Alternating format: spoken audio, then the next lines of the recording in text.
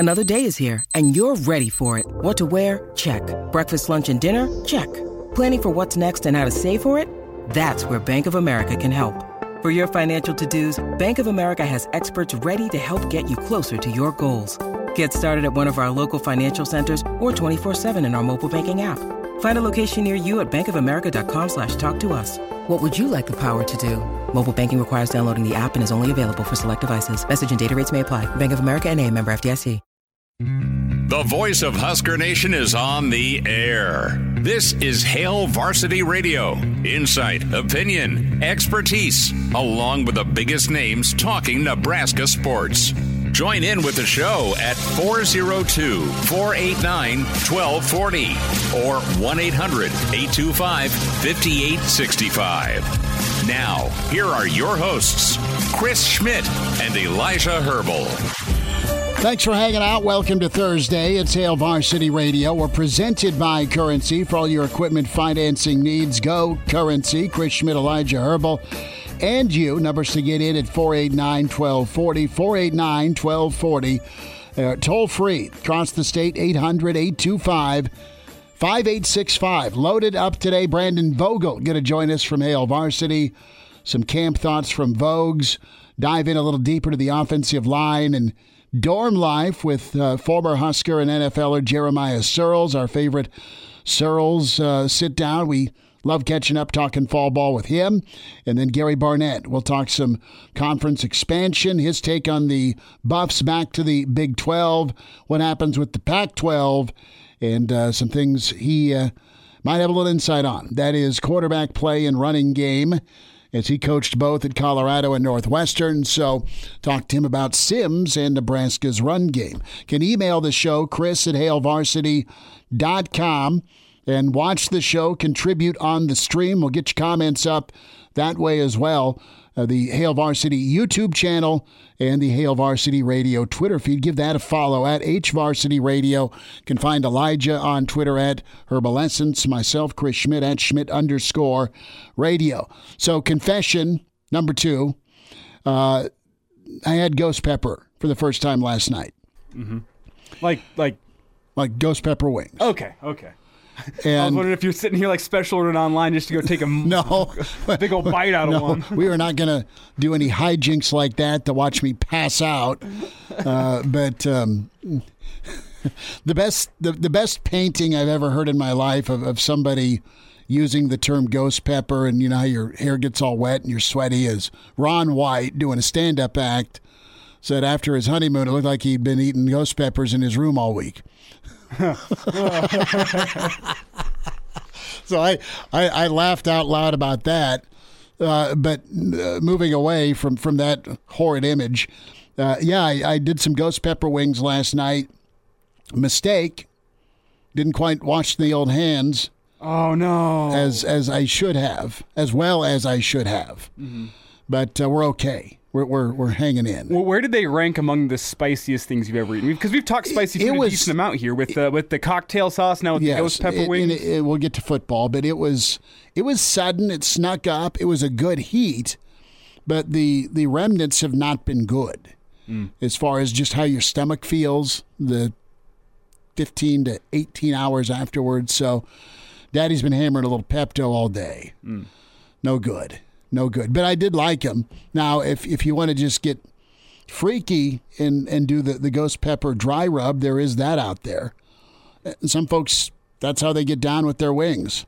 I'm good for a while. See, I ordered some specialty extremely hot sauces off of an online website. From? It was called the Heatnist. No. I'm asking, like, were they special spices from... It was American hot sauce companies that then they sourced in peppers from around the world. The whole thing is they don't use the extract; they use the actual peppers. And I tell you, I made wings with those, and similar to you, sinus problem gone.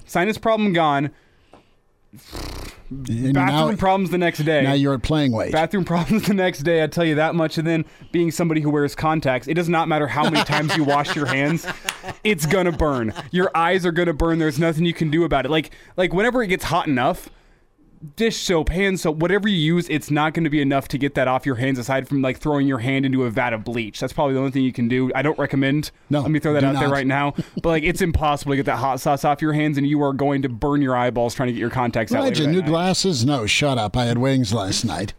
So let's get into some fall camp thoughts. It was running back day today, and offensive side of the ball with Marcus Satterfield, E.J. Barthel.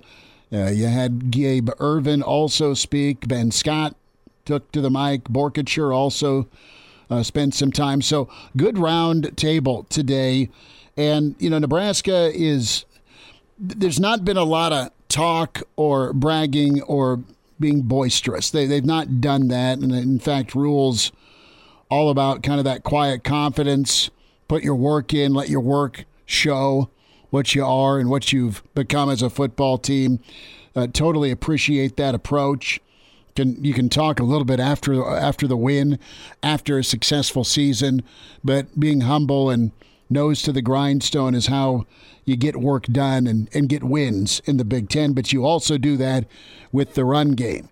Can't be overly reliant on it. You need some sort of threat in the passing game, or be it, have a difference maker at quarterback for sure to match up with your defense. But Nebraska's goal is out there in public.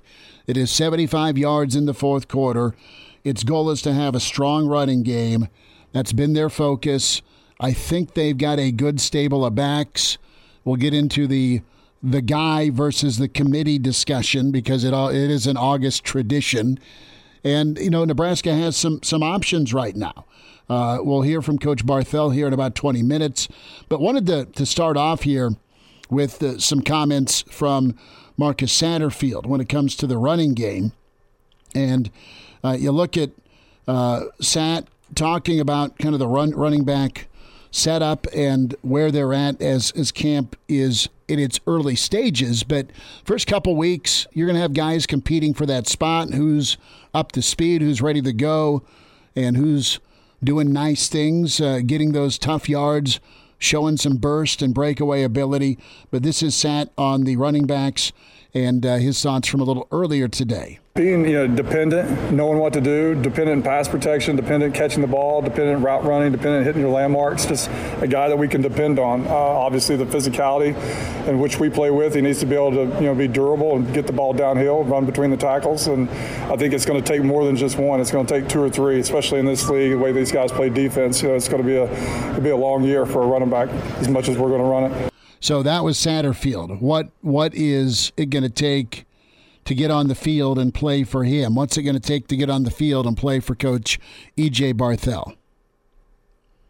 For us, for Nebraska football, we're going to run the ball with the line mindset. What that means is everything we do, we're going to attack with the line demeanor. And you wake up a lion and you do lion things, right? A lion just make sure if he's going to hunt, if he doesn't kill, he doesn't eat, right? So that's the reality of how we want to run the football. Everything we do needs to be with a physical intent, and we want to dominate every rep, right? And we're going to fight, and it goes back into that theme I'm talking about of earning every single yard, right? And that's really the representation of our brand this camp, is really earning their respect and earning every inch. And I think that starts with running the ball with a level of dominance upon tackles. The other thing is, too, on pass protection, right? We want to make sure that we're setting the tone for pass protection. We don't want to be collecting the defense or collecting a defender upon contact. We want to have a great base and make sure that we deliver a strike that is setting the tone to who we are as a brand, which is Lions. Be a lion, Elijah. Be that lion mentality. Have that lion mentality as a running back. Can't argue with it.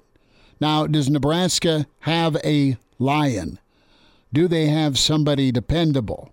Those are the two words we've heard these last two cuts, lion mentality, and you got to be dependable. And right now, the most dependable the guy they have in that running back room, based on what we've seen the last 3 years, is Ramir Johnson.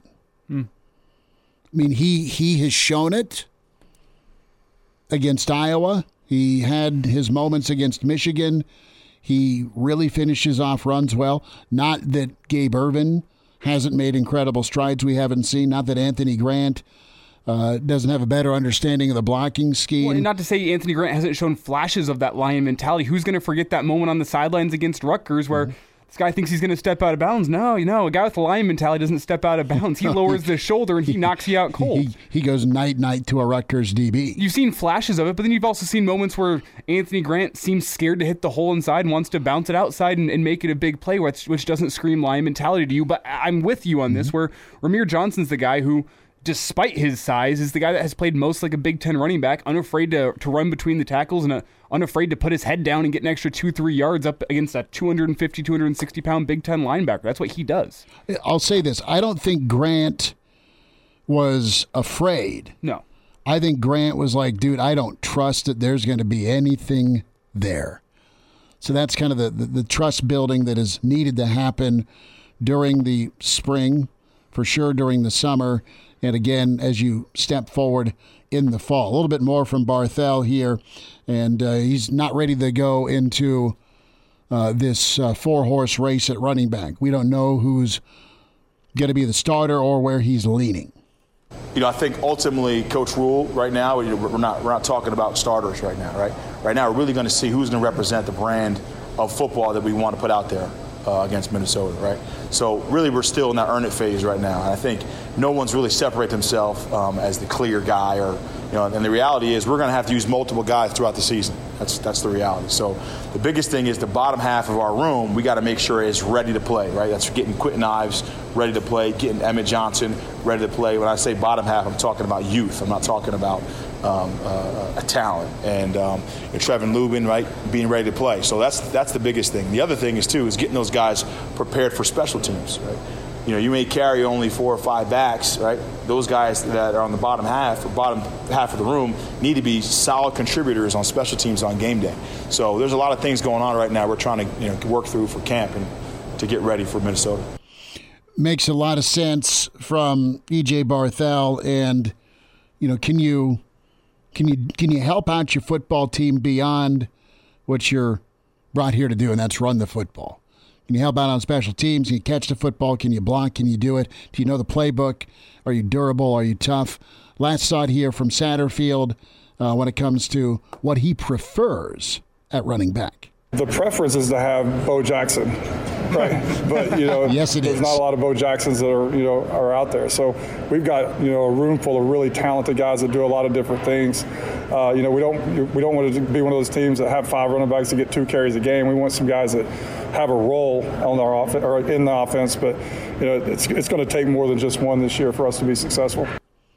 I like hearing that. I like hearing that. If I'm in that running back room, where's your role? You think about Ramir as a guy that is an every down back and a really good third down back. You look at Gabe Ervin as the between the tackles guy, and then you look at a guy like Anthony Grant. He's the twitch guy that can hit you a home run with his speed, and he's your game breaker. He's also very physical. He's got the speed and the physicality. That's a nice combo he has.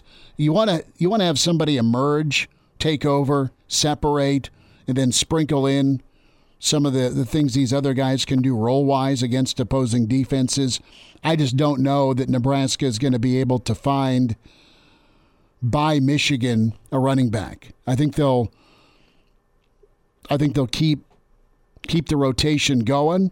Then you stick with the hot hand, and if someone's not getting it done or not as successful, you go somewhere else. That sounds fine to me. That's how football is played. It's not every day you have an Amir Abdullah or a Rex Burkhead or a Roy Halou to lean on. And it's been, quite frankly, too long since Nebraska's had a guy or the guy. They've had to go committee. And Schmidt, I know that the coaching staff doesn't want to talk about starter or guys who are going to be at the top of that room, but you have to feel the momentum towards Gabe Ervin within the past month or Very 2 fair. months, right? Absolutely.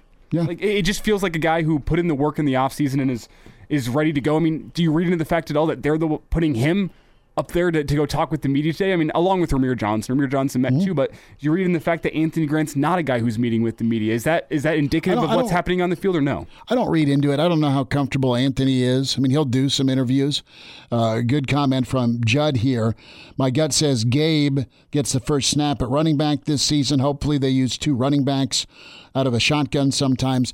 That is a fun and really tough formation to deal with, especially if you've got 2 guys that can lead. Now, you're going to have your fullback or your H-back in there, presumably, but can both running backs, if you're in a shotgun snap with a guy flanked to each shoulder pad, can they both block at the same level for the other guy? And I've been saying this for weeks. I think we're not just going to see that a little bit. I think we're going to see that a good amount this season. And maybe I'm way off base here, but that's been a trend that we've seen in the NFL. And where did Matt Rule just come from? The NFL. I mean, it's a trend. It's where football's moving. If you have 2 backs back there, you can't just immediately go say, well, the fullback's on the right, the running back's on the left. We know this thing's going right. You can't say that when you have 2 running backs back there. It could go either direction. Either guy could be the lead blocker. Either guy could be the guy who carries the rock. And also at the same time, when you have that threat of a guy like Jeff Sims, you also have to account for him pulling it and going the complete opposite direction. I mean, the amount of things that allows you to do in the running game whenever you have 2 running backs back there, both of whom can tote the rock and both of whom can go out and be a lead blocker, it opens so much for your running game. Dude, the zone read part of that with 2 backs, there's a couple of 2-back sets that stick out, and this is A&M back 100 years ago, but they had Jaworski Lane and Jamar Toombs.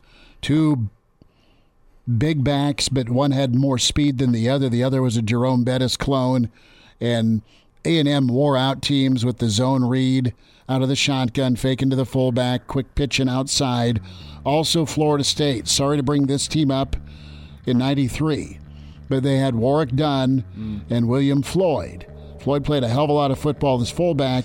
They would split both those guys out, and Charlie Ward would be in the shotgun. And they'd audible into an I formation out of that shotgun formation. Good submission there, Judd. Brandon Vogel going to join us next. It's Hail Varsity. We're presented by Currency.